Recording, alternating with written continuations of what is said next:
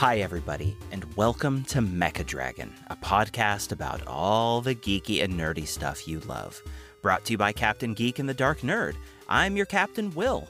And I'm your nerd, Jess. Today, we are coming back to that most timeless of topics, UFOs. As you may remember from an episode we did, I think it was last summer of 2019, we covered the UFO hearings in the U.S. Congress, in the United States Senate, when that became, a really explicit news item that had some people scratching their heads. And we went through really a whole lot of information. I think we also covered alien stock, didn't we, at that time? Jeff? Yeah, briefly. And some alien movies and things. But today, there's been more UFO stuff in the news in the past few months here, and some new developments that are really interesting. So we thought we would come back and cover that as well. Yeah, and there's a couple of things I stumbled on we'll get into later. I was kind of curious to see how much UFO activity there really is, and it might surprise you how much is going on around you in the night skies and even in the daylight sky. But they changed UFO, unidentified flying object, to UAP, unidentified aerial phenomenon. And I don't know, I don't really see the UAP catching on. I don't see many people using that instead of UFOs. Yeah, we've had quite a few decades of using UFOs, so yeah, so I think that'll probably UFOs remain in are popular here to stay. usage. Yeah. So I didn't want to rehash all of the stuff that we talked about in the previous episode, because I think it was a really good episode and really goes through very specifically a lot of that information. But we may revisit a salient point here and there. So I thought we would start by really laying out the facts of what has just occurred, before we get into some speculation and interpretation and stuff. Right. Just the really basic info that has come out since earlier this year. I think this all started in February, if I'm not mistaken. It was like February, and then like in April and May, and then in June. Isn't that when the coronavirus started? Do you think there's a correlation between these two things? There is a high probability that the timing of these releases was politically motivated in some way. I don't want to get into that so much, but pure coincidence. As with all UFO conspiracies and things, there's always a political element. So, that's nothing new. Mm-hmm. But I thought, we would just start off with laying out the basic information, the order in which it happened. Without getting too drawn out about it, I just want to make sure everybody understands, very clearly what's been going on with the release of this information and some of the effects of it in the past several months. And then we can get into some further details on some interesting stuff like materials that have allegedly been recovered from some of these UAPs/UFOs, and some interesting people that are involved and what they have to say about things. Yeah. So and also, we are recording this on August 2nd, 2020. Some of you may already know this, but if not, get your calendars out and mark next year's, because July 2nd is actually World UFO Day. So perhaps in the future we can all be a little more timely and do this stuff on UFO Day, or release an episode on UFO Day. But yeah, if you're into UFOs, July 2nd, look into it. Might be some cool stuff going on in your neck of the woods regarding aliens and we may have missed the calendar opportunity there, but here we are. So, all right, so let's get started. So again, let's start out with some basic information, okay? And it took a little while to put this all together in a chronological order because, different articles focus on different things, but here we go. All right. So let's start in December 2017 when the New York Times and the To the Stars Academy of Arts and Sciences published 3 videos that seemed to be from Navy aircraft showing UFOs, or as they're now called, UAPs, unidentified aerial phenomena. Nope. The videos had been obtained, as far as I'm able to ascertain, through an unauthorized release, which I think means that they were leaked illegally, but these were also not videos that were actually classified.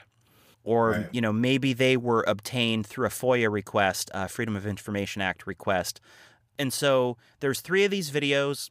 2 of them were from, I think, January of 2015, and the locations were not released. But then the other one is the Tic Tac video that we talked about in our previous episode, which was, I think, in like 2004 or something, right, off the coast of Virginia, it was an aircraft based in the USS Nimitz. And that was Lieutenant Fravor? I don't have a great mind for names, so you're probably right. I think he was a pilot.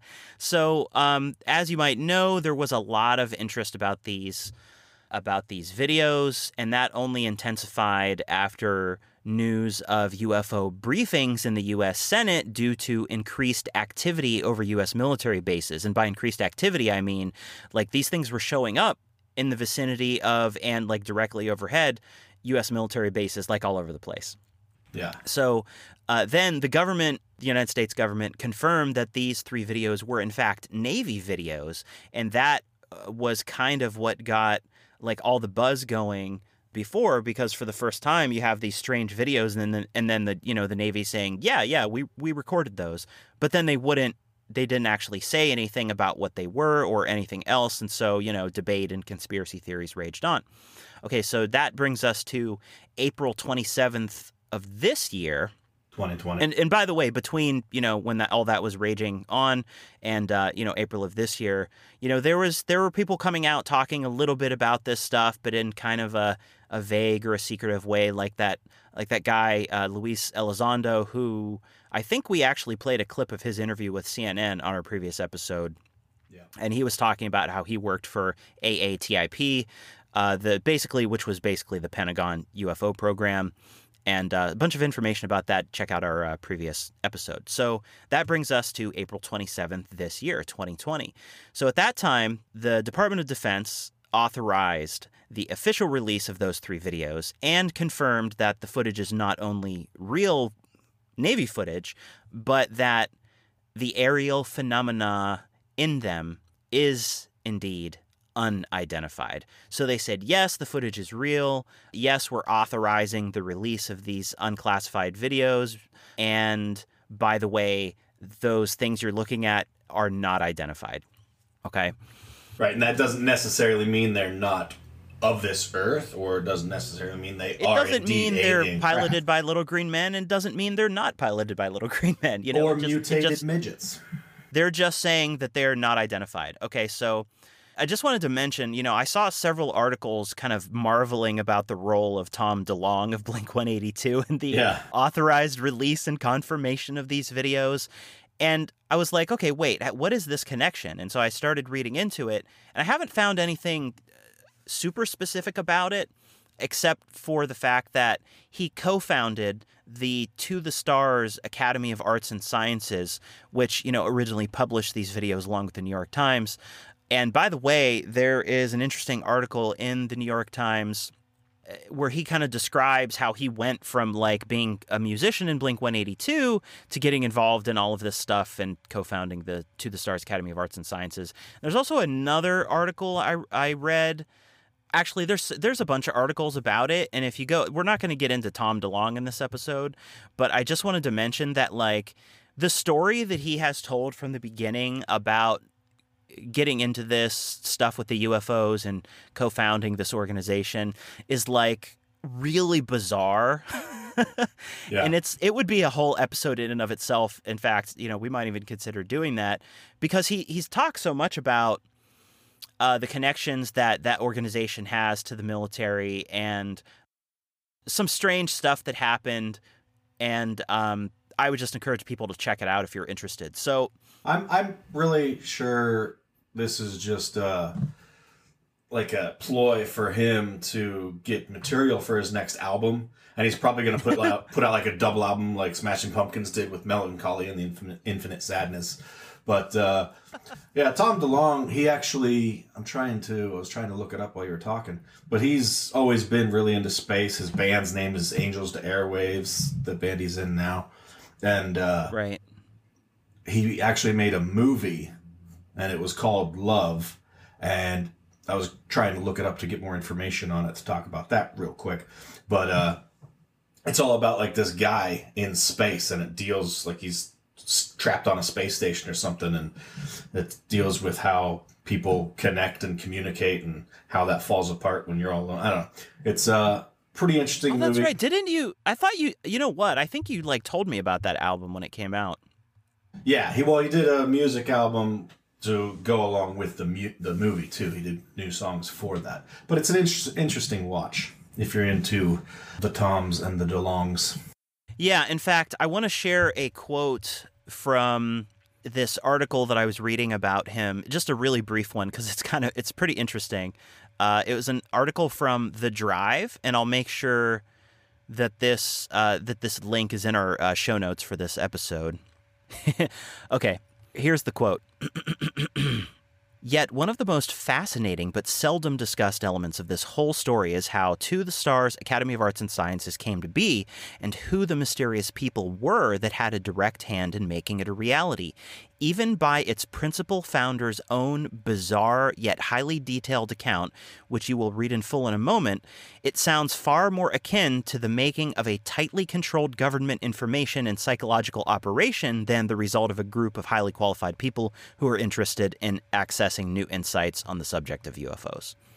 So actually, that's only one of several interesting quotes from several articles about it. One of them said something like, well, he's either lying or taking part in some government psyops program, or he's, telling the truth about something super bizarre because he's been totally consistent from the beginning. Right.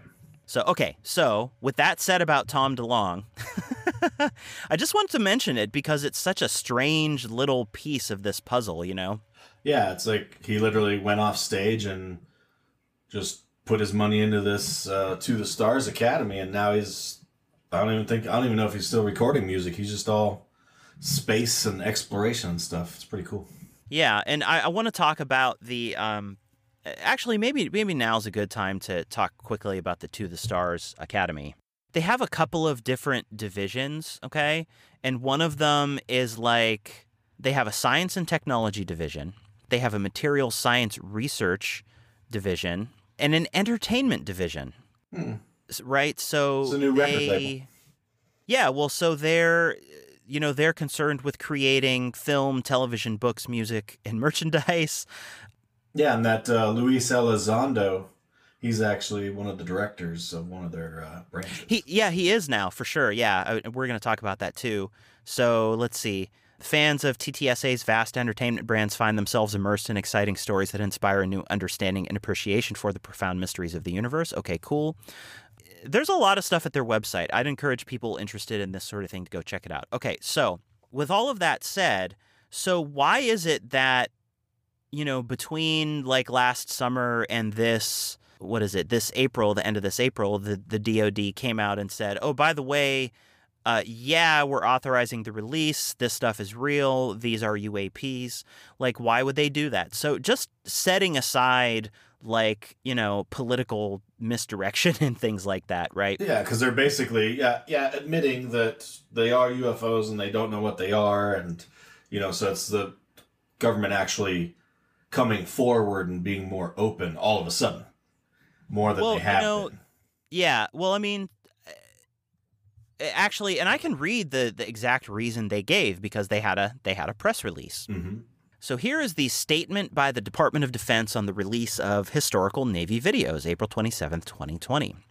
It's a brief statement.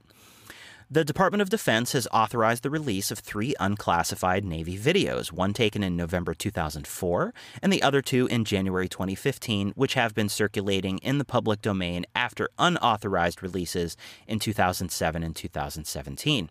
The U.S. Navy previously acknowledged that these videos circulating in the public domain were indeed Navy videos. After a thorough review, the department has determined that the authorized release of these unclassified videos does not reveal any sensitive capabilities or systems and does not impinge on any subsequent investigations of military airspace incursions by unidentified aerial phenomena. DoD is releasing the videos in order to clear up any misconceptions by the public on whether or not the footage that has been circulating was real, or whether or not there is more to the videos. The aerial phenomena observed in the videos remain characterized as unidentified. The release videos can be found at the Naval Air Systems Command FOIA reading room with a link.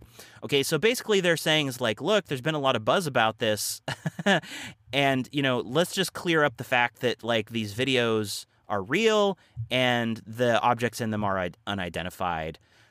Whereas before they said, yeah, the Navy recorded them, but we're not going to say anything else. Yeah, and that's a lot better than, every time.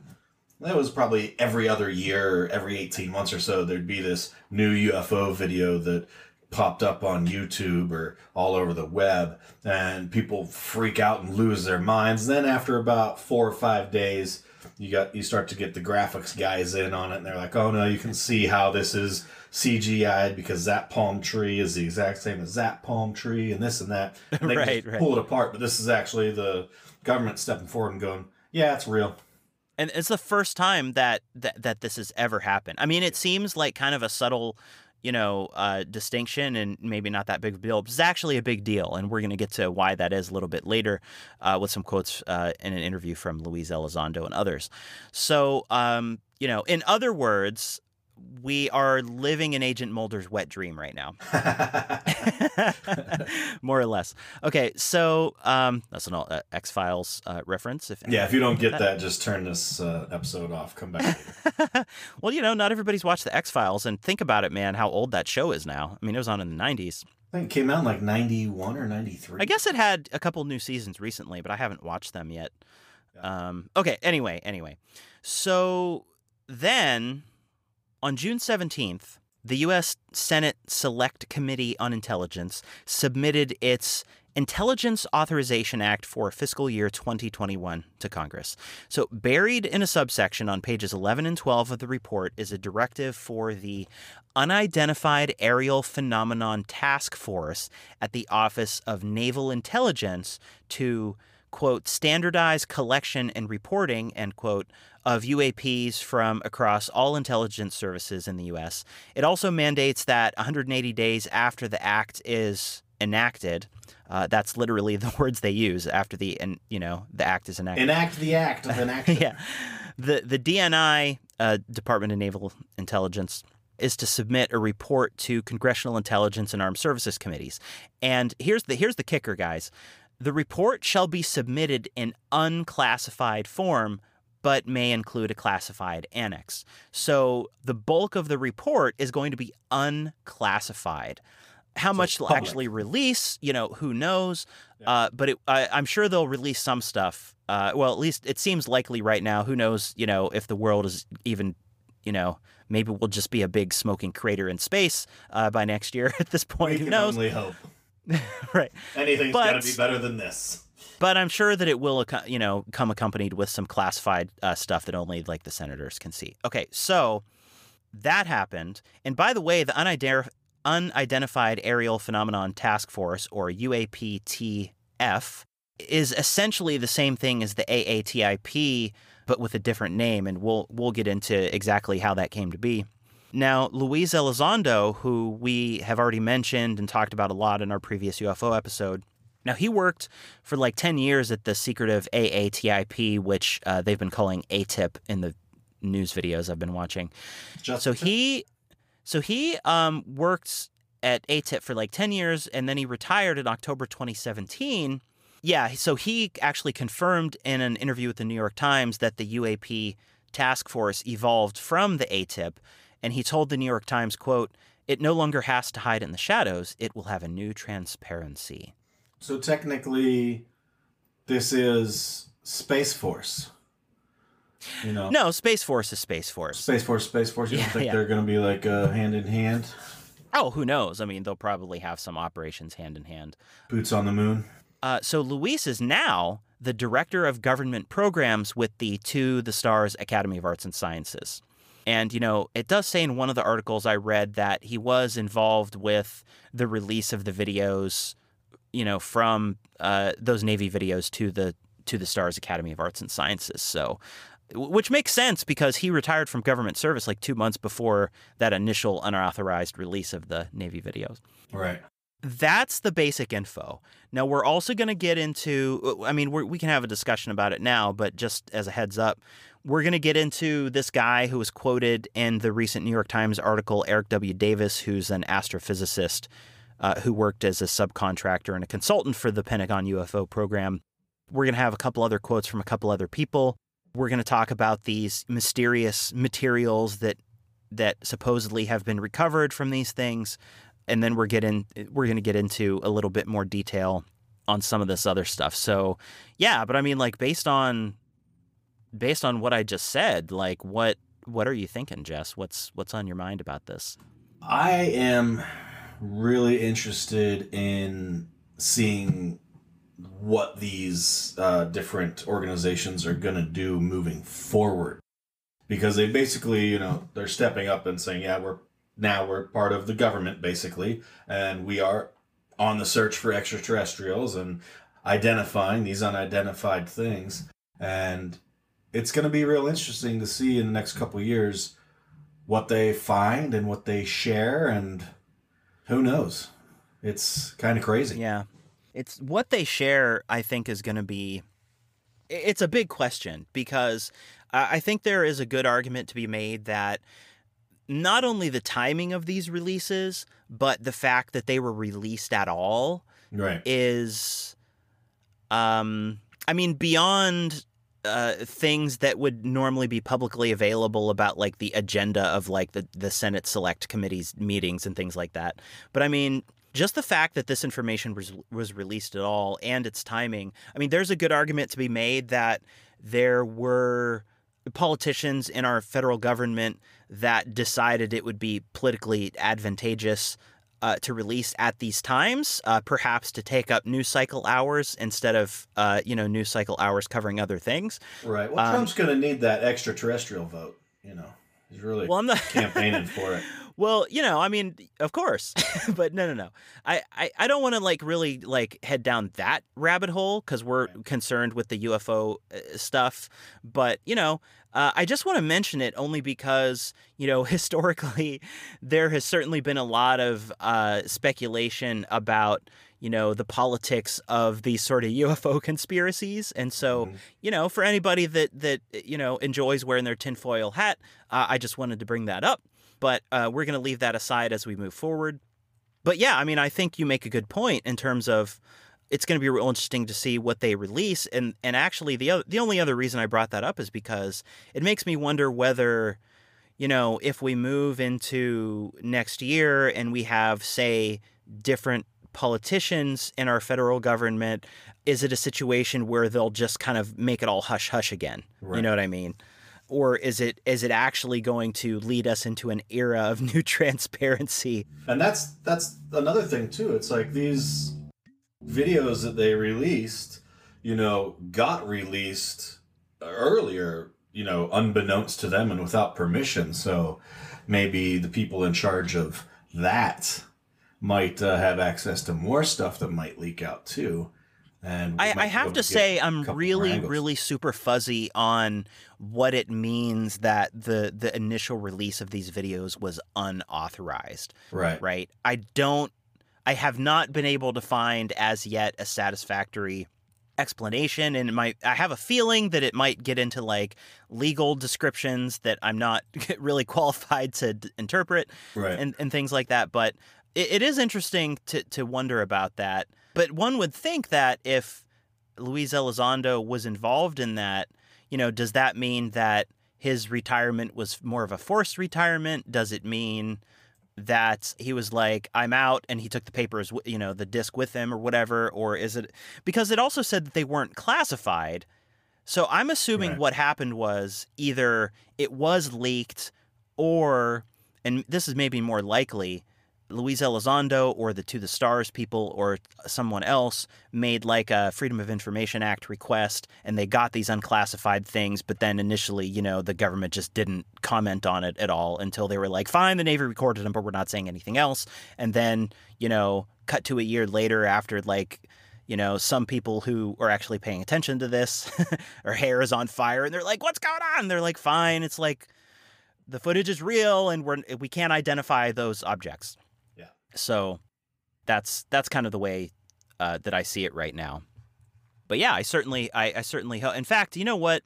So since we're talking about this, you know, you can actually go and read the freaking you can go and read the Intelligence Authorization Act for fiscal year 2021 online, and I can actually put that link in our show notes as well. Sweet. But if you go down to like page, what is it, like 11 or something, I'll just read like a really brief part, because like to see this in like an official public, you know, government document is kind of mind blowing. I mean, you and I grew up in the age of like when the X-Files was really, you know, the hot show on TV, and, you know, not just that it was like the hot show on TV, but it was there was a lot of like speculation about UFOs and stuff, and it was totally secretive. And to the best of my knowledge, like, you know, you've probably heard of Project Blue Book, which was supposedly the government's like program to track UFO activity and, you know, investigate it throughout the years since like Roswell. And that they wouldn't even acknowledge its existence, you know? Right. So, okay. So if you go down to the bottom of page 11 on this report, there's a section titled Advanced Aerial Threats. So I'll just read a couple snippets of it. So the very beginning goes, the committee supports the efforts of the Unidentified Aerial Phenomenon Task Force at the Office of Naval Intelligence to standardize collection and reporting on unidentified aerial phenomenon, any links they have to adversarial foreign governments, and the threat they pose to U.S. military assets and installations. However, the committee remains concerned that there is no unified, comprehensive process within the federal government for collecting and analyzing intelligence on unidentified aerial phenomena, despite the potential threat. The committee understands that the relevant intelligence may be sensitive. Nevertheless, the committee finds that the information sharing and coordination across the intelligence community has been inconsistent, and this issue has lacked attention from senior leaders. So, as you can see, it's kind of it's warming up to this idea that what they're going to mandate is that they standardized like the reporting and collection of this data and, you know, submit a report to Congress about it. And actually, I think I will read the rest of it because it's not very long. And it's also, like I said, kind of mind-blowing. Right.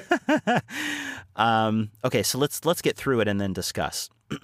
Okay, resuming quote. Therefore, the committee directs the DNI, in consultation with the Secretary of Defense and the heads of such other agencies as the Director and Secretary jointly consider relevant, to submit a report within 180 days of the date of enactment of the Act. See, that's their words. To the Congressional Intelligence and Armed Services Committees on Unidentified Aerial Phenomena, also known as anomalous aerial vehicles, including observed airborne objects that have not been identified. AAVs? Yeah.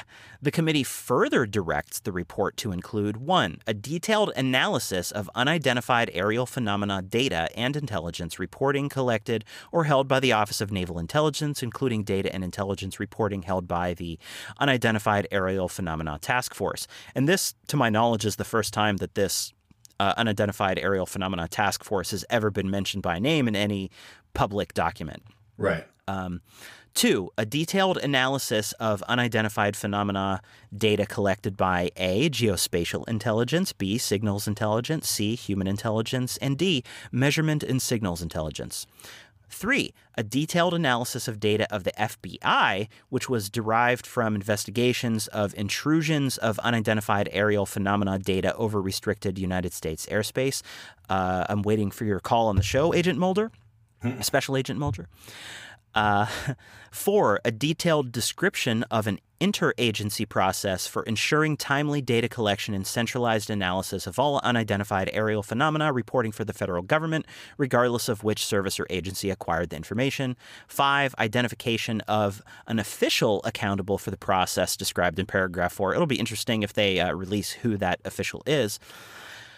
6, identification of potential aerospace or other threats posed by the unidentified aerial phenomena to national security, and an assessment of whether this unidentified aerial phenomena activity may be attributed to one or more foreign adversaries. 7, identification of any incidents or patterns that indicate a potential adversary may have achieved breakthrough aerospace capabilities that could put United States strategic or conventional forces at risk. And 8, recommendations regarding increased collection of data, enhanced research and development, and additional funding and other resources.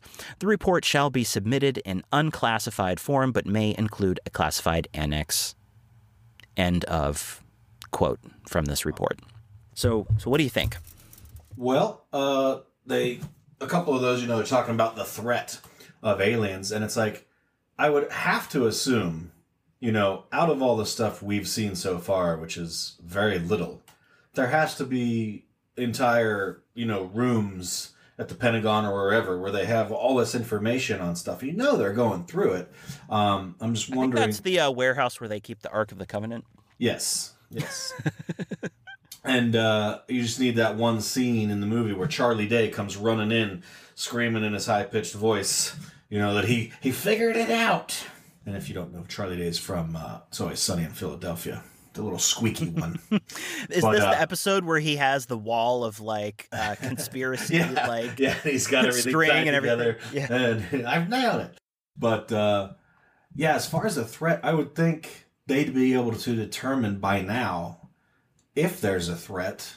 I haven't heard of really any attacks or anything on the military, but then again, would we have heard anything about it? Well, I guess that kind of depends on how visible it was, at least in my mind. But if they do stumble upon a threat, that's probably the perfect time to clamshell that, well, there was down and not talk there about was a there was a quote from, I think it was Senator Marco Rubio, and we covered this in our last episode on UFOs, but I just want to mention it because it's kind of germane to what you were talking about, which is that, when he was asked for a quote about this by, I think it was like a CBS affiliate or something, he said, well, I don't have the direct quote in front of me, but he said something to the effect of, well, if it happens to be, the Russians or the Chinese or somewhere else in the world, especially an adversary, we want to know that it's them. We want to know why there's suddenly such an uptick in activity of these UAPs,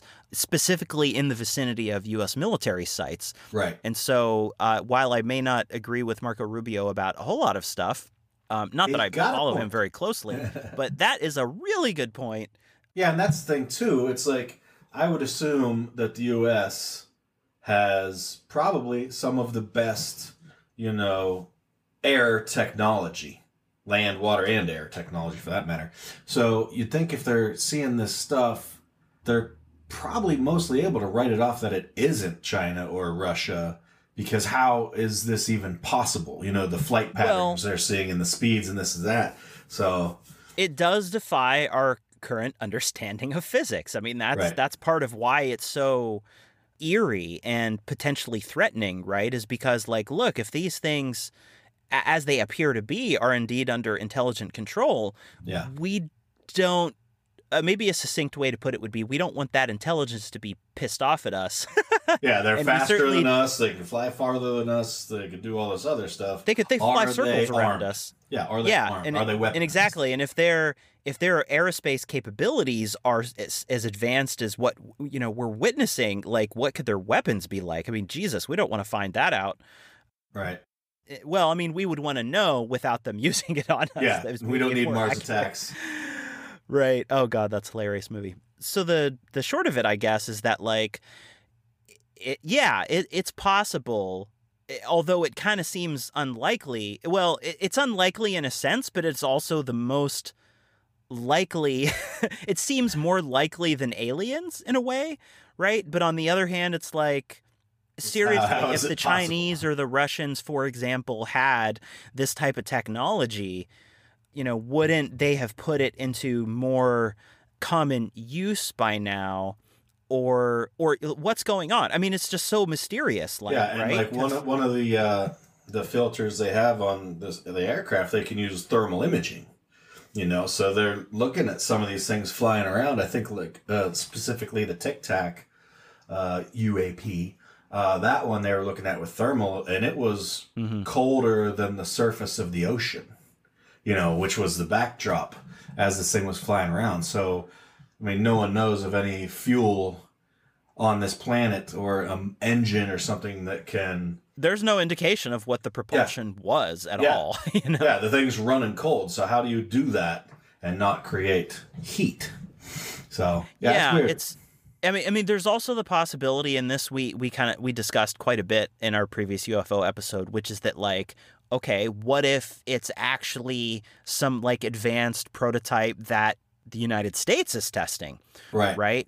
One imagines that if that were the case, it would not be presented to the Senate in a context of, holy crap, what are these? We have to be really concerned because they're over our military sites. But on the other hand, if you think about it, like, wouldn't that be the perfect, like, cover story? Right. To test out your new technology. And be like, oh, wait, we don't know what this is. What it's if a weather balloon? It's a drone. Nope, it's a right. bomb. So there's so many questions. And like, look, okay, so we actually have a friend who will remain unnamed who is involved in some type of military intelligence, although he is his work is completely unrelated to this, and he has zero information aside from the information available to us, like online. Right, he doesn't have the Tom DeLonge backstage pass. right. But we just in, like, conversations as friends and, like, BSing about whatever, like, this is a topic that came up since it's in the news, and he did make some good points, which is basically like, look, just because they're classified as UFOs or unidentified aerial phenomena, that just because they're unidentified doesn't mean they're being piloted by aliens from another world. Right. It could be that they are, somehow breakthrough technology from the Chinese or the Russians or something like that. Or, it's also possible that these are some kind of weird natural phenomenon that we just don't have a handle on right now. Right. Right. I mean, if you're in the jungle and you discover a new species of bird, that's a UFO. It's an unidentified, you don't know what it is, for the new car drives by. I mean, who knows? It could also be, these unidentified objects that we're seeing. I mean, there is also kind of a theoretical scientific argument that you could make that I've read a little bit about and we talked about, that, like, these are simply is maybe not the right word, but these could be protrusions into three-dimensional space of, higher dimensional objects.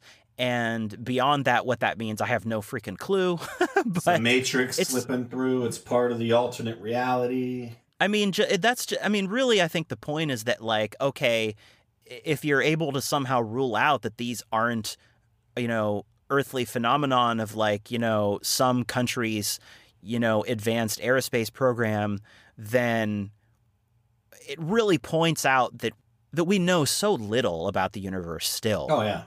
Compared to what there is to know.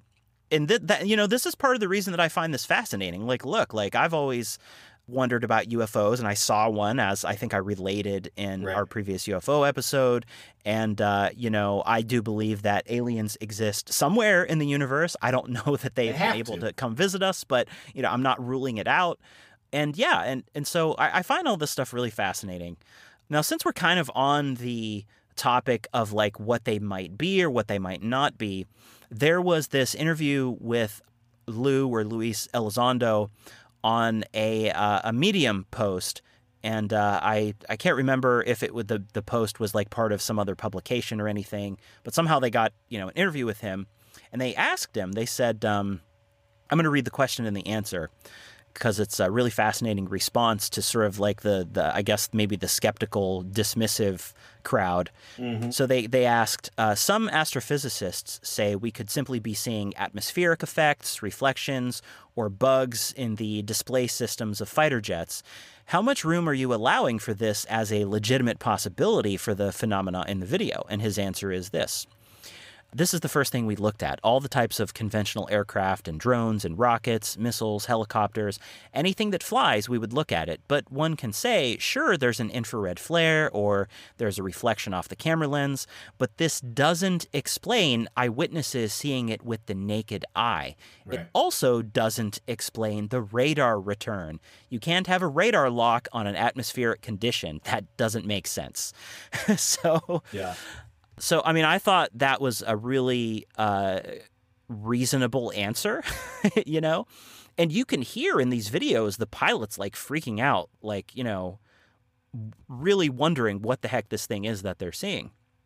Yeah, and like some of these guys, you know, they've been flying these aircraft around for 20 plus years, and then like 16 years into it, whatever, like they see something that boggles their mind, that they can't explain.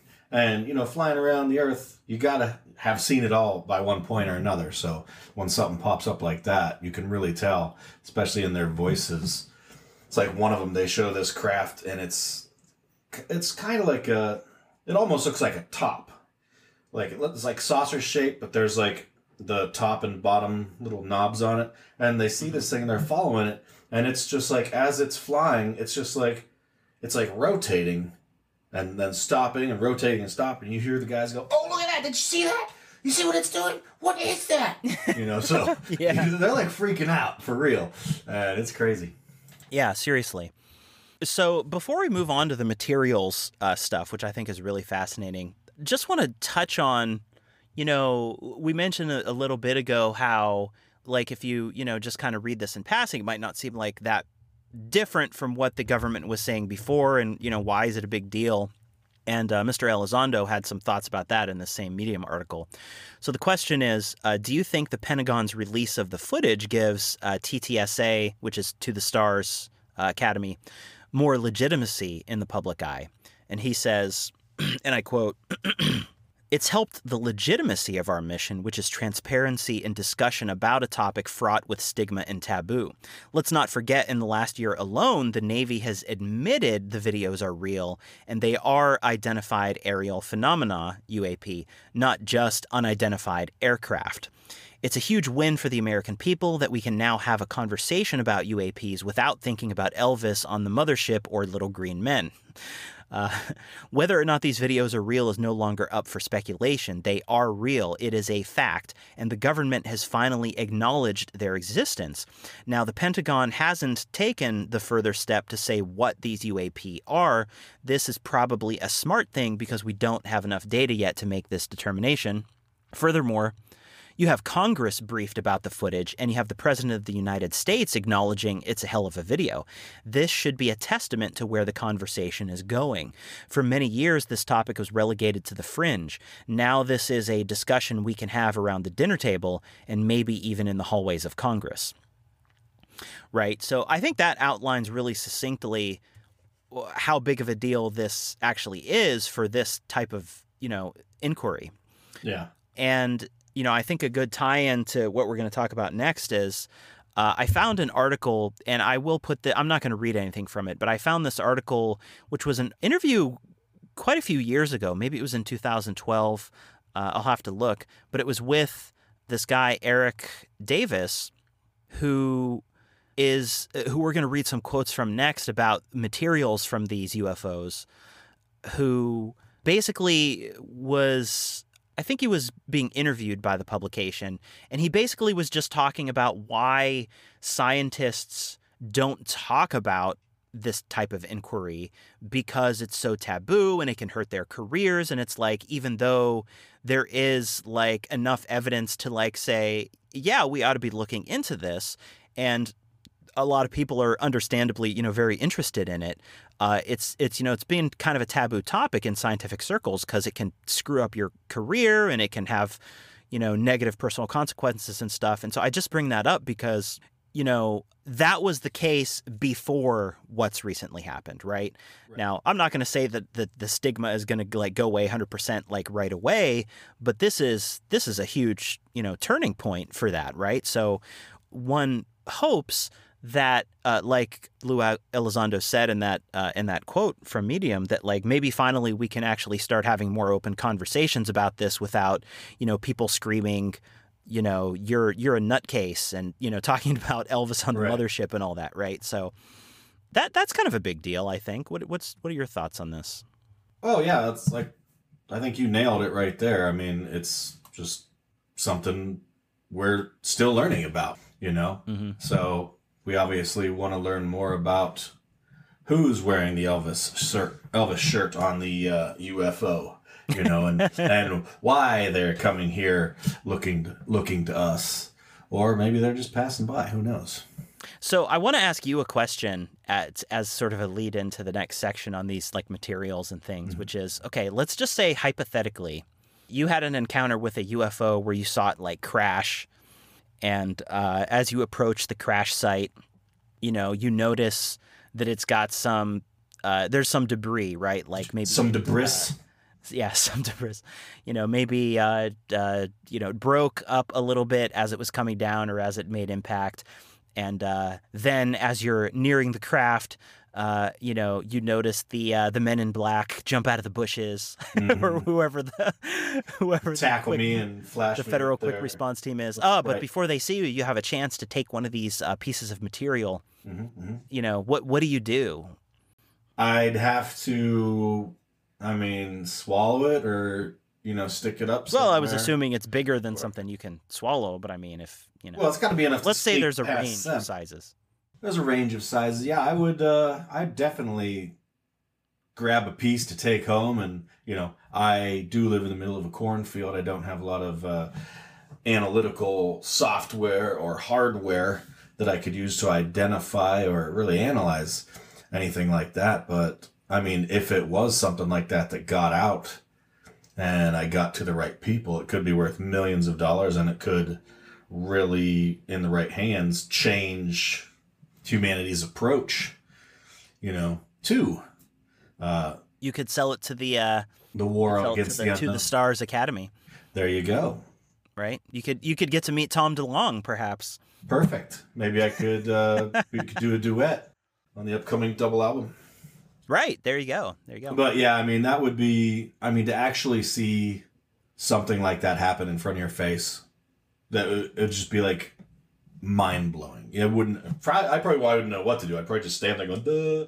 Yeah, it would be mind blowing. And so the To the Stars Academy, by the way, claims that they have materials in their possession. Right. The New York Times last September, I think it was September 26th, they published this article where they were talking about, they did an interview with Tom DeLonge and Luis Elizondo. And I'm just going to read another snippet from this article because I think it can just get the facts out there a little more succinctly than I could really quick.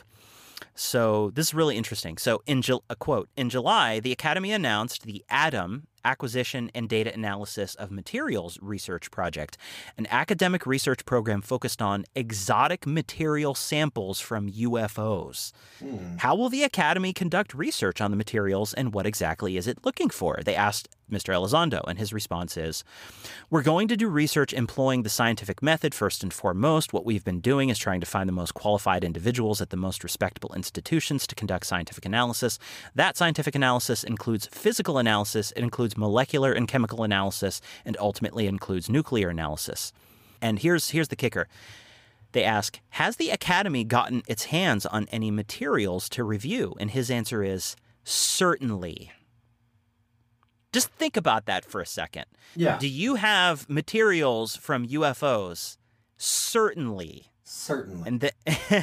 And then they ask... Oh, yeah, you betcha. And then they ask, "Are you able to share more about that?" And he replies, "Not at this point. We have to let the process take its course, and what we don't want to do is be presumptive either way. The last thing we want to do is jump to any conclusions prematurely.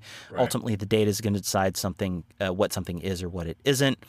And then they ask, the materials come from a variety of sources? And he says, correct. And they ask, that could be from people finding them all the way to government?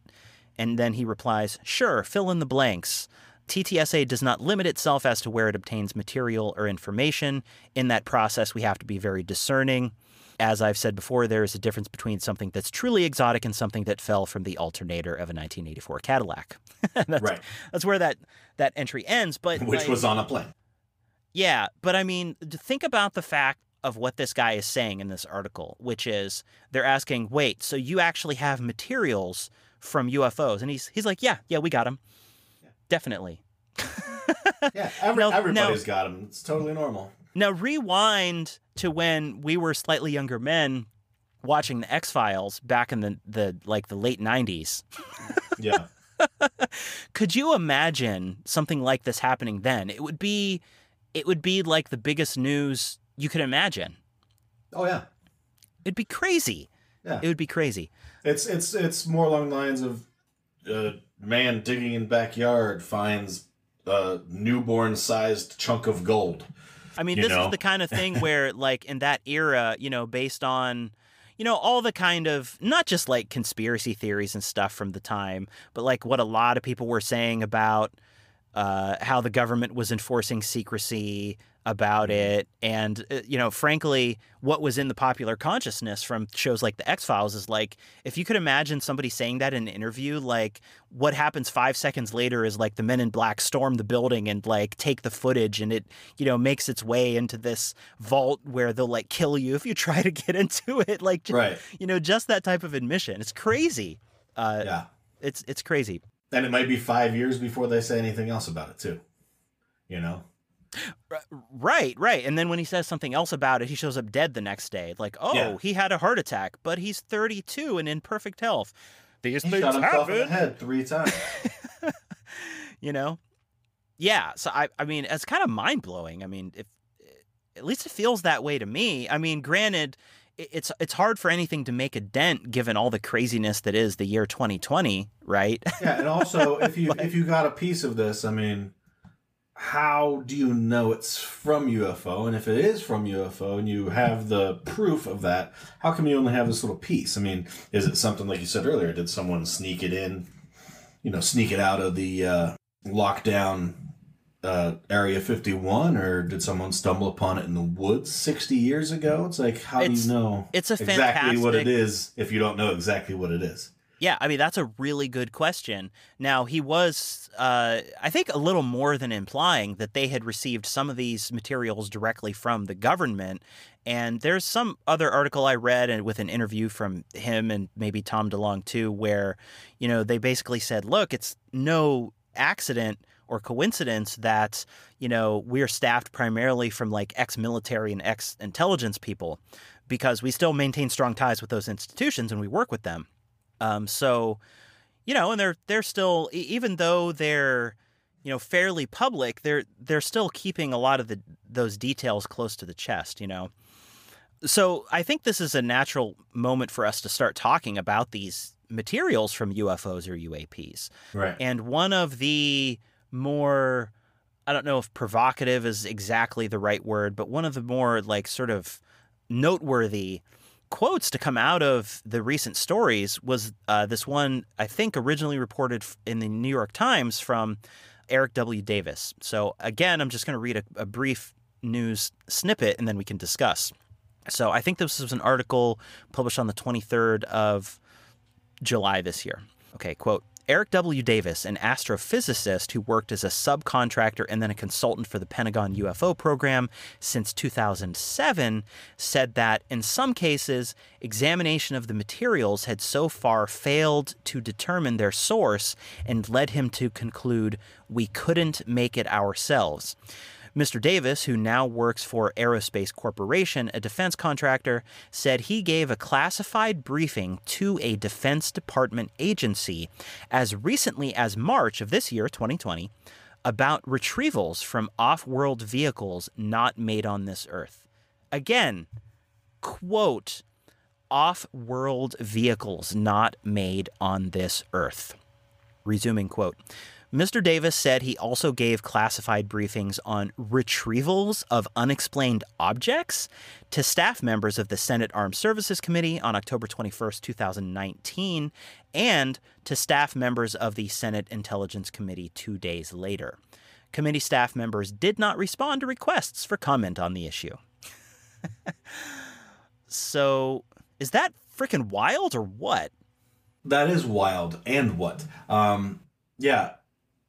It's incredible to think of, off-world vehicles just alone, just to imagine what they could be. And a lot of times, one of the things about aliens, if it is alien, why, if it's totally alien, why would we assume they need vehicles, I mean, they could come from somewhere so They could be space whales. Could be space whales, could be boogers, who knows?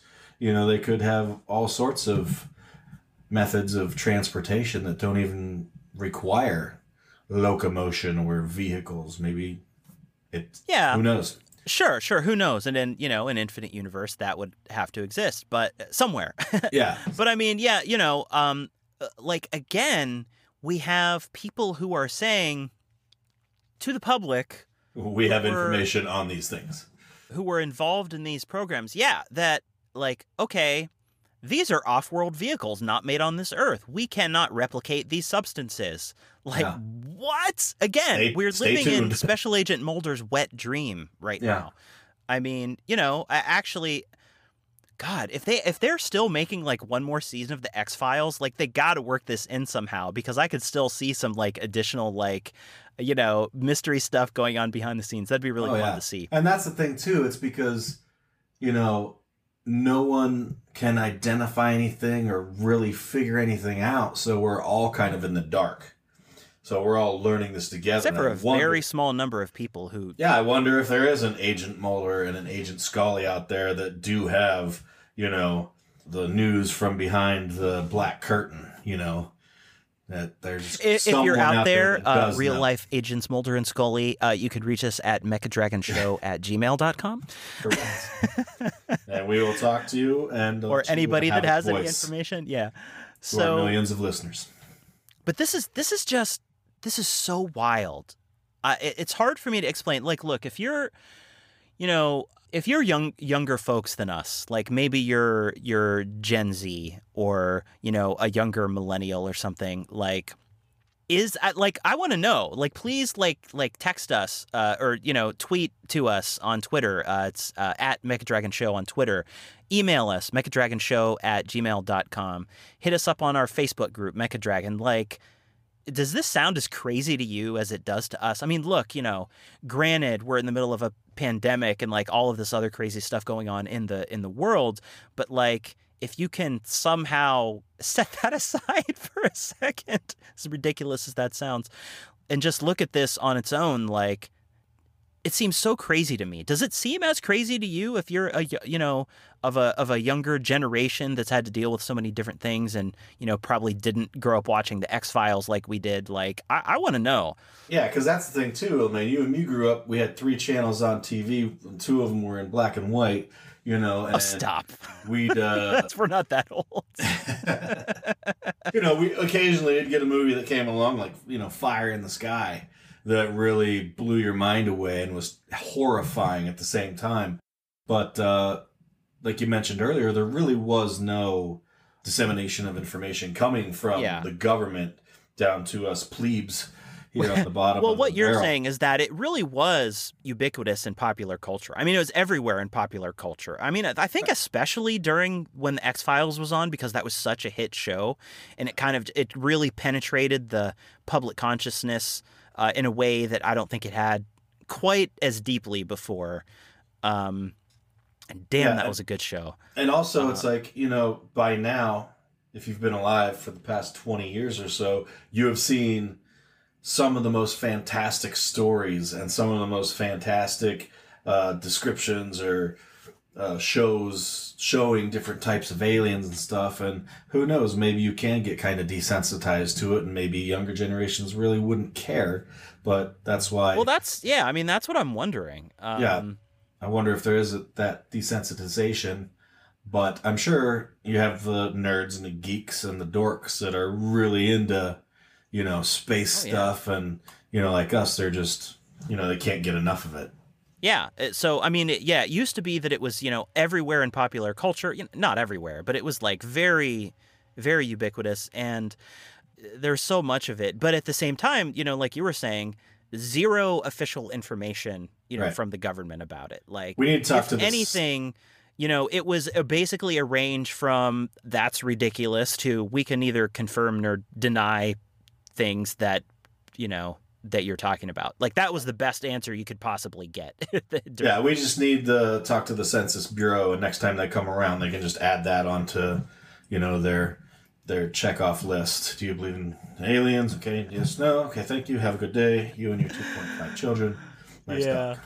So, okay, so that's crazy. So and there with was our also, luck, real quick, with our luck, we will make contact in 2020, and much like a War of the Worlds situation, the aliens will be highly susceptible to the coronavirus, and they will be a peaceful, intelligent race, and we'll wipe them all out with how ironic would it be misplaced if they sneeze. possess the technological, capability to make it here from the other side of the galaxy, only to be killed by the freaking coronavirus. Yeah. Yeah. What's that? Anyways, kind of an irony.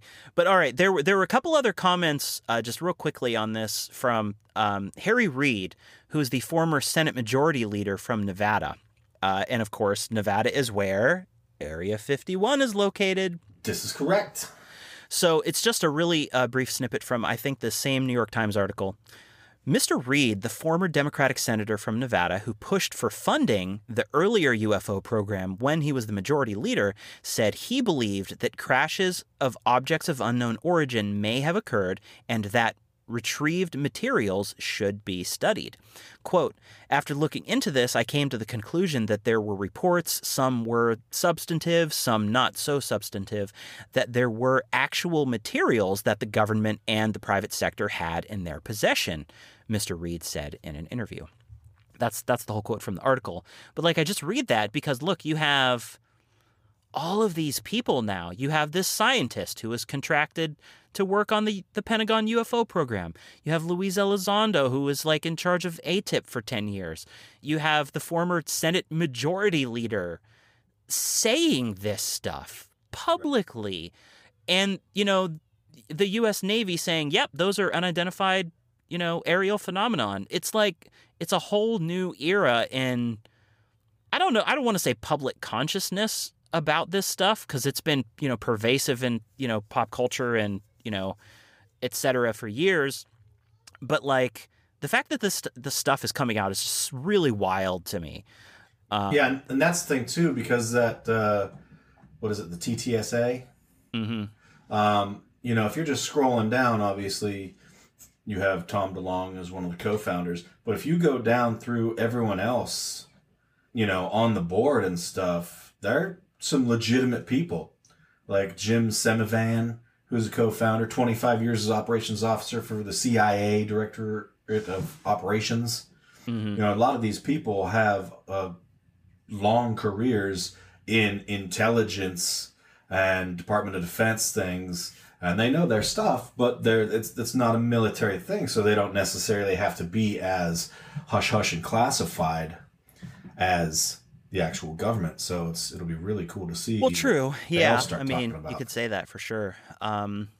So just a couple other things I want to get into before we kind of wrap up, which are some of the most interesting things, I think, in terms of implications and what this all means. So there's a guy who works for the To the Stars Academy named Dr. Hal Puthoff. Hal for the first name and last name Puthoff. And he is in a video that the To the Stars Academy put up on their YouTube channel called How to Scientifically Test and Analyze Potential UAP/UFO Material. And this guy is a scientist, right? And he goes through very specifically what the steps are that they would take with any material that they might have from a UFO to test it and figure out, if it really is some type of, to figure out what it is, to make sure that it's to like rule out, like, is it like a catalytic converter from a Cadillac, Right. or like, is it something that is man-made, or is it some naturally occurring substance that, came up out of the ground and somebody thought it was could from. It possibly be amalgamation of different materials we're familiar with, or is it something completely new? Right. And then he even goes, further through the process in terms of like, okay, if it's, he talks about a lot of considerations, what it might mean, and like what the steps are in terms of, figuring out what to do with this material and what it is. And it's like, it's not just some like 2-minute YouTube video that's like super vague. It's really specific. It's really super interesting. I would encourage anybody that's interested in this kind of stuff to go check it out. You can just go on YouTube to the Stars YouTube channel, or you can just Google how to scientifically test and analyze potential UAP/UFO material, and you'll find it. I'll probably put the link in the show notes as well. Yeah, and this video is not to be confused with another popular video done by a flat earther where he's trying to disprove globe Earth and prove flat Earth, but in the end, his experiment does nothing but prove globe Earth. Well, my theory has always been that it's the aliens that are trying to make us believe that the Earth is spherical, and not flat. Yes. No, I'm totally kidding. Flat earthers are, in my opinion, totally deluded. Well, this is not even an opinion. They're just batshit. And what's the documentary called about the flat earthers? Oh, which one? Where like it basically ends with them doing this big experiment to try and prove the Earth is flat, but they like accidentally prove that it is round, and it kind of ends on them going like, Anyways, I'm not sure the name of it. My internet's acting weird, so I can't Google right now. Yeah, no worries. But okay. If anyone believes in flat Earth, we kind of not like to hear. I just have no patience for the flat earthers. I'm sorry. It's just so. I'm not going to get into it. Maybe we'll do an episode on that one day, but I just can't. I just can't right now. Okay, so the last source that I think I want to talk about, and there's plenty to talk about, is so this guy, Eric W. Davis, who was the astrophysicist who worked as a subcontractor and consultant for the Pentagon UFO programs. So there is this great interview with him on YouTube from the New York Post. Okay, and it's called Eric Davis on Working for a Pentagon UFO Program. It was May 27th this year, 2020. So this actually happened. So if that was May 27th, that happened a month after the DoD authorized the official release of those 3 videos and confirmed that the footage is not only real, but that those are actually UAPs in them, right? So it happened after that, but before that Senate report got written. So encourage everybody to read it. I think it's like 14, 15 minutes long. But also mentioned in that interview is the AAWSAP, or OSAP, Advanced Aerospace Weapon Systems Applications Program, which he was also part of, which is, they say, reportedly, this describes a contract awarded by the U.S. government to create scientific reports for AATIP. And so he talks about a lot of really cool stuff in there. He talks about, there's a segment where he talks about, like, look, one of their goals is to use everything they have learned and are learning from their examinations of these materials and videos and whatever the heck else they have that's still classified to try and create, by 2050, some type of aircraft that would have the same maneuvering capabilities as the Tic Tac object that was in the Nimitz video, right? That's really interesting. Now, he talks about, this is another really interesting thing, because we covered in our previous UFO episode how there were like reports that ATIP had been disbanded, and then Mr. Elizondo was on CNN saying, no, it wasn't actually disbanded. It continues in some form, but like I can't talk about it because it's still classified. That was last year. Yeah. But basically he talks about, like, he's like, look, funding was discontinued for the ASAP because basically the relevant committees in Congress were only briefed on like certain aspects of it because some of it was like so super classified, that they didn't want to put that in like a committee meeting. And then not only did they not understand the things that were presented, but like the things that they were allowed to see, like they just considered a waste of money. So they discontinued funding. Okay. And then he talks about how like he backs up what Elizondo was saying last year. And he's saying that like, look, ATIP never ended, but it did end up with a new name and a new location and new leadership, but he can't tell us the details. And that is the new task force that was described in the Senate, the task force, the UAP task force, right? So that was really interesting. So here's another interesting thing that he said, and then we're going to discuss. I'm almost done with this summary, and then we're going to discuss. Okay.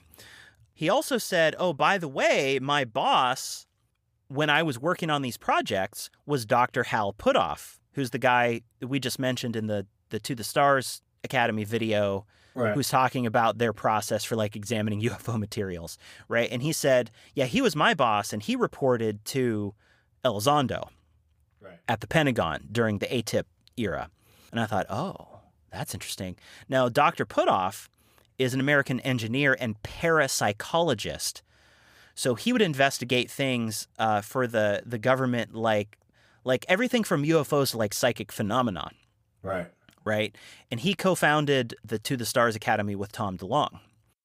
So I just thought that was super interesting and shows sort of the interconnectedness of the, officials in this community. Like a lot of the people in the TTSA, well, not a lot, but at least some of them are actually involved with the government's classified, undercover experiments and stuff like that. So they kind of have information from the classified era, and they're using what they know in TTSA. So it's going to be real interesting to see how they deal with that, Yeah, yeah.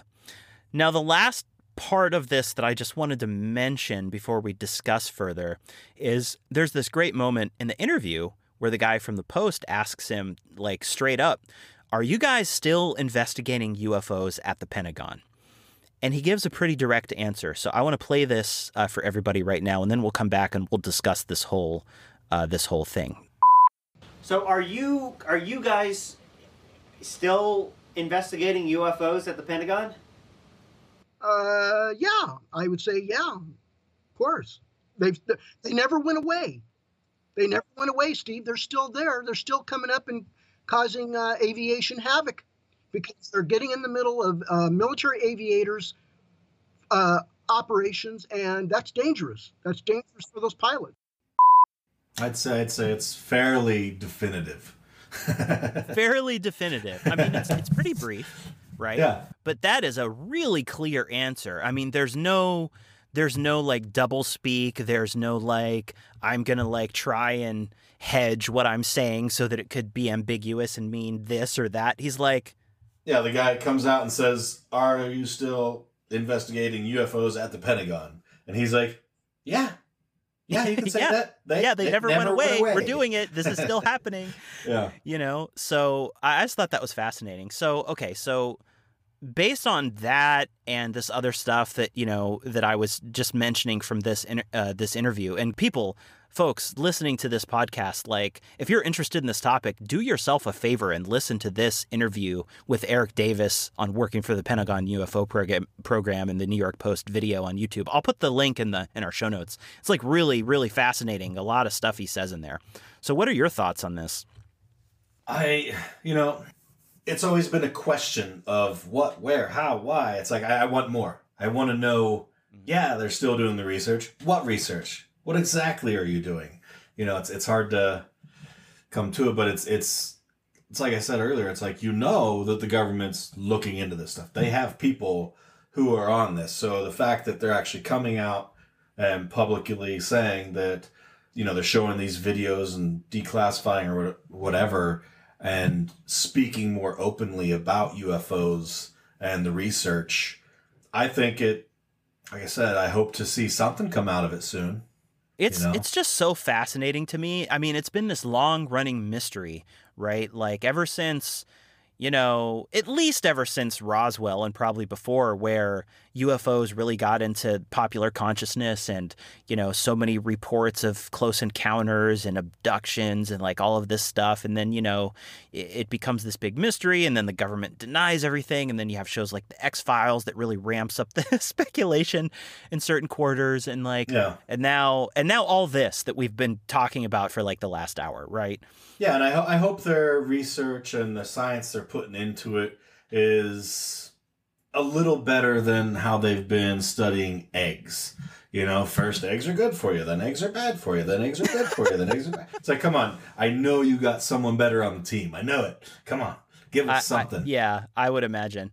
And it's like, who knows what is still classified about this stuff? And look, I'm willing to admit that it could be, some prototype from China or Russia or whatever. Like, okay, sure. Like you have to reasonably say that that's a possibility, but it still doesn't seem like super likely based on what we're seeing, how they move. When they figured out how to make that pen that writes upside down underwater, just give me something little like that. This is alien technology in the form of something, mundane, just something cool. Well, who knows if we don't already have that, That's right.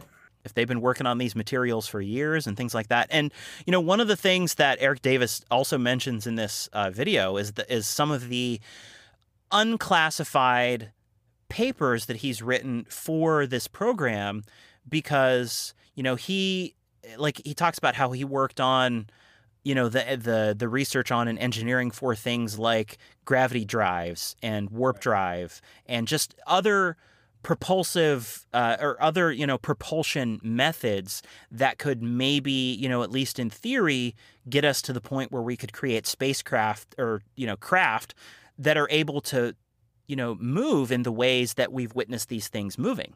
Right. And so I think he even says he did a paper on wormholes or something. Which sounds, pretty out there, and a lot of that stuff is just theoretical, but they have to try and figure out some theoretical explanation for what we're seeing. You got to start somewhere, Yeah. Okay, so this is a lot, and there's probably a little conversation we have left in us for this, but I think we should start to wrap up. And if a new topic comes up and we want to say it, we can do that. But let's just start to wrap up here. So, what are your thoughts about? Yeah. Oh, sorry. I had a couple. Basically, they're more like current UFO news, current space news. Oh, hit me. Have you heard about the two girls in India who have discovered a meteor hurtling towards Earth? I did, and can you try and pronounce their names, because I certainly can't. Oh, no, I didn't even write them down. But kudos to them, good job. Once the NASA and whoever's in charge of verifying its orbit or whatever is done, they'll be able to actually pick a name for it. But, every couple years you hear a meteor's coming, it's going to kill us, it's going to wipe out life on the planet. And it turns out this one we really don't have to worry about, because it's not going to come near Earth for about 1 million years. It's coming towards us from around Mars. Yeah. It's currently named HLV 2514. And when it does get here in 1 million years, it'll be about 10 times further away from the Earth than the moon is. So who knows? Maybe our children's, future children's will be able to see it in the sky. But yeah, to me, the really the most noteworthy part of this story is the fact that two high school students discovered this asteroid. That's crazy. That's amazing. I mean, those two young ladies have a bright future ahead of them, hopefully. And I'm going to try and pronounce their names right now, because they really deserve the credit. And if by some astronomical chance they or anyone they know end up listening to this, then, I really apologize for butchering the pronunciation. However, but you can come on and show us how to pronounce your name properly. Yes, yeah, we'd be thrilled Love to hear. To bring you on the show. Absolutely. So their names are Radhika Lakhani and Vaidehi Vikaria. Sounds and good. my goodness, I'm sorry if to the extent that I mispronounced those, but you deserve the recognition. So Yeah. what was the other item that you wanted to bring to our attention? We got a couple more. There was a recent launch. We had another shuttle go off, and it's headed to Mars with a new rover called the Perseverance rover. I don't know if you heard about that, but it's currently en route to Mars. It'll be there in about 7 months. I think this just took off like last week or 2 weeks ago, maybe within the last month, and it's going to be landing in the length of your standard road trip. Yeah, it's going to be landing in the Jezero crater, and this one actually they have extra cameras on it. It's got like a computer brain. I don't know exactly what that means, but they're also for the first time sending it with like microphones and recording, like audio recording stuff, so they'll be able to hear Mars. Fantastic. I've always wanted to hear Mars. Yeah. It'd be interesting because the atmosphere is so thin compared to Earth. Like, I wonder... Right. And you always hear about all those, the scientists will point like a telescope or something at a planet, and they can listen to the sounds coming from the planet. And every planet has its own different sound, and they're all kind of strange and creepy. Kind of like the sound from the Vast of Darkness, which was a fantastic show we covered. The Vast of Night.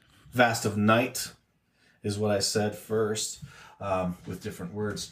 But yeah, they, encounter that sound coming over the phone lines, and that it sounds kind of like some of those sounds you hear from the planets when they're looking at them like that. So it's interesting. Yeah. That's exciting. We also, earlier today, as I was looking this up, I just got curious about UFO activity around me.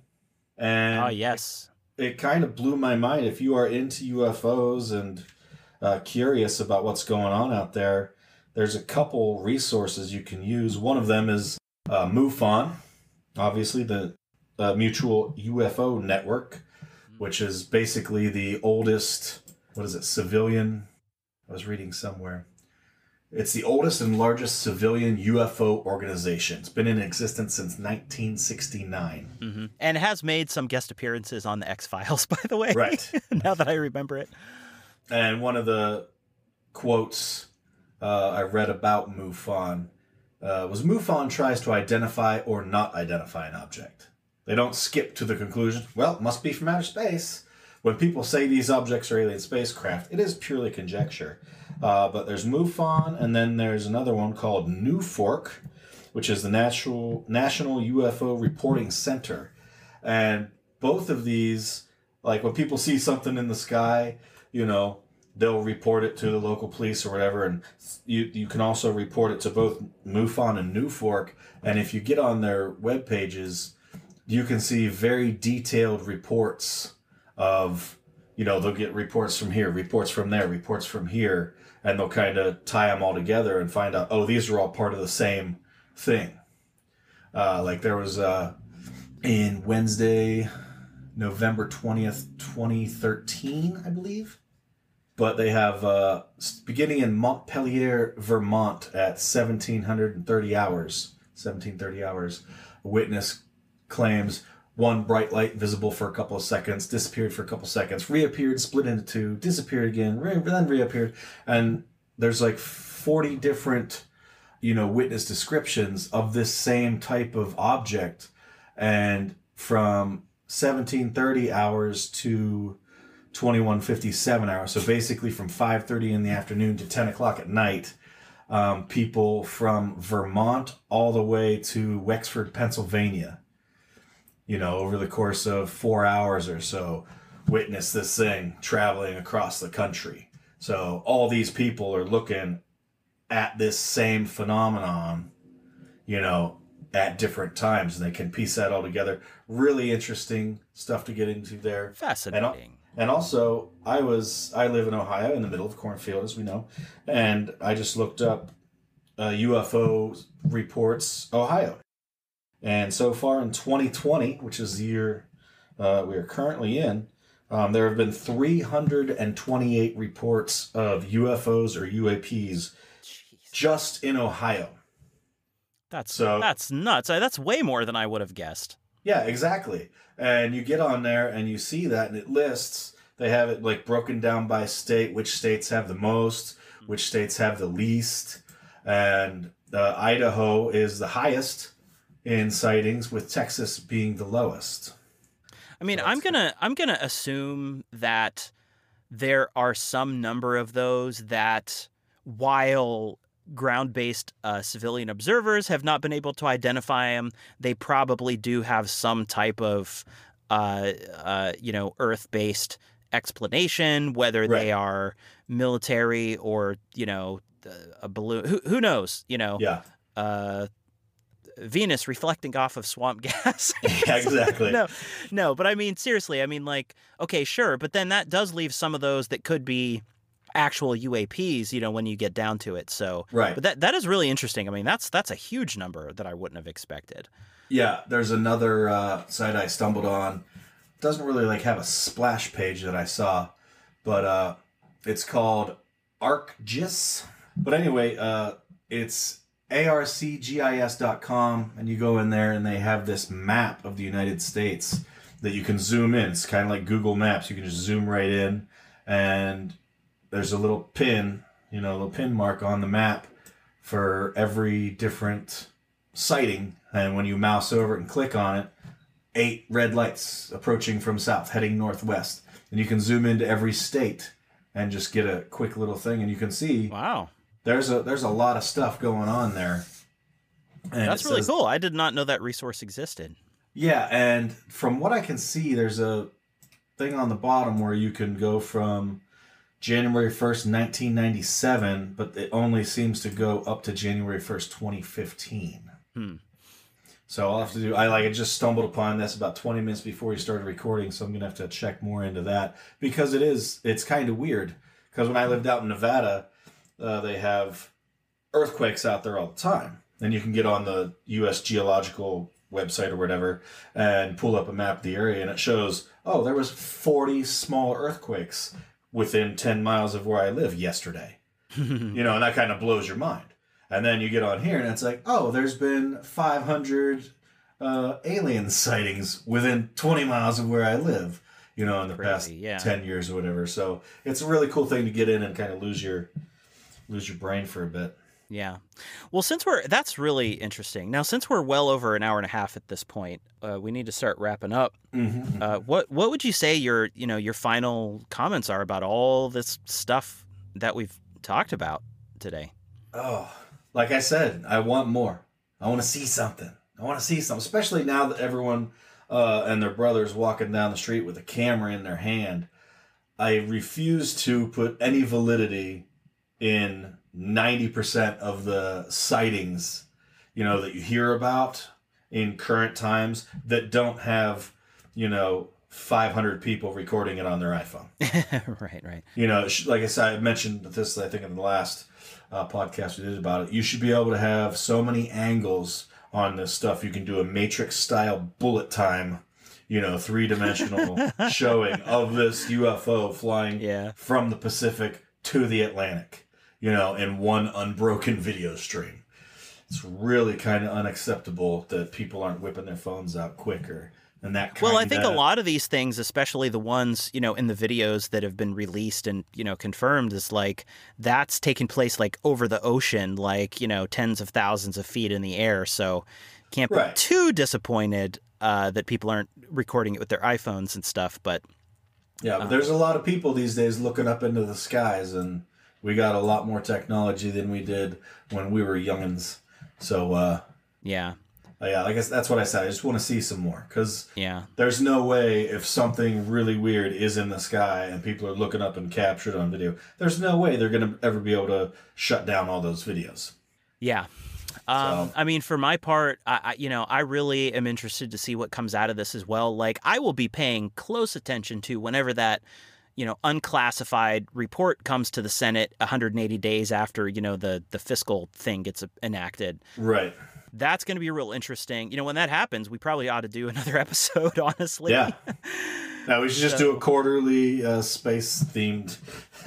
Yeah. But I mean, it's just really fascinating. It's still so mysterious, though, right? And so the options seem to be, okay, it's aliens, it's some weird natural phenomenon that we have like no handle on right now, or, you know, it could be like the Russians or the Chinese, or it could be the United States for that matter. Or India. Like it could be anyone out there. Well, sure. You know, so who knows?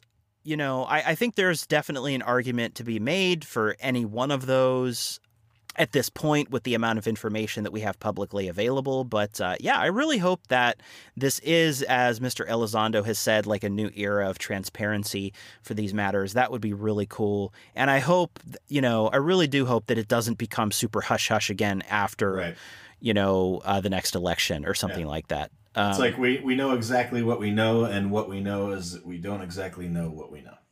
You know? And that, yeah, and that I think is the perfect place to end. Yeah. So I just want to thank everybody so much for listening to our show. We do have a number of episodes planned, and we should be getting back to more, you know, consistent releases every week or every other week. And this has been really fun today. If you have a moment, please go and give us a 5-star review and or rating at Apple Podcast or the podcast platform of your choice. I think we already mentioned all the, you know, all the social media links and stuff, but do you want to lay that out again? Yeah, I'll quick, throw them Jess? out again for our faithful listeners who don't take notes during the show. Those would be the Terrestrials, Extra or Non. All of you are welcome to listen. And you can listen to us, as Will mentioned, on Apple Podcasts. We're on Anchor, Spotify, Google Play, CastBox, Stitcher, anywhere else.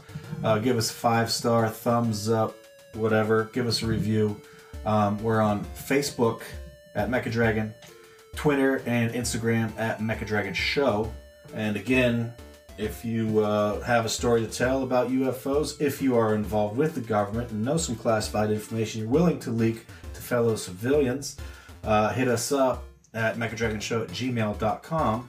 Or if you're just two girls from India who discovered an asteroid that's going to wipe out life somewhere, but luckily not here, get in touch with us. And if you do meet any intelligent life that's decidedly not of this earth, wear a mask. Keep your masks on, people. Stay safe out there. And we'll see you in the next episode. Peace. Fantastic. And did you say Mechadragon at Gmail, or did you say mechadragonshow@gmail.com? Which is what it is. I read mechadragonshow@gmail.com with my brain, but I can't remember what my mouth said. Okay, well, it is mechadragonshow@gmail.com. It could be that you're breaking up in my headphones or something, but I just wanted to mention it just in case. And yeah, thanks again, everybody. This is Captain Will, signing out. Peace. Our music is Overworld by Kevin MacLeod from Incompetech.com, licensed under Creative Commons by Attribution 3.0. CreativeCommons.org/licenses/by/3.0.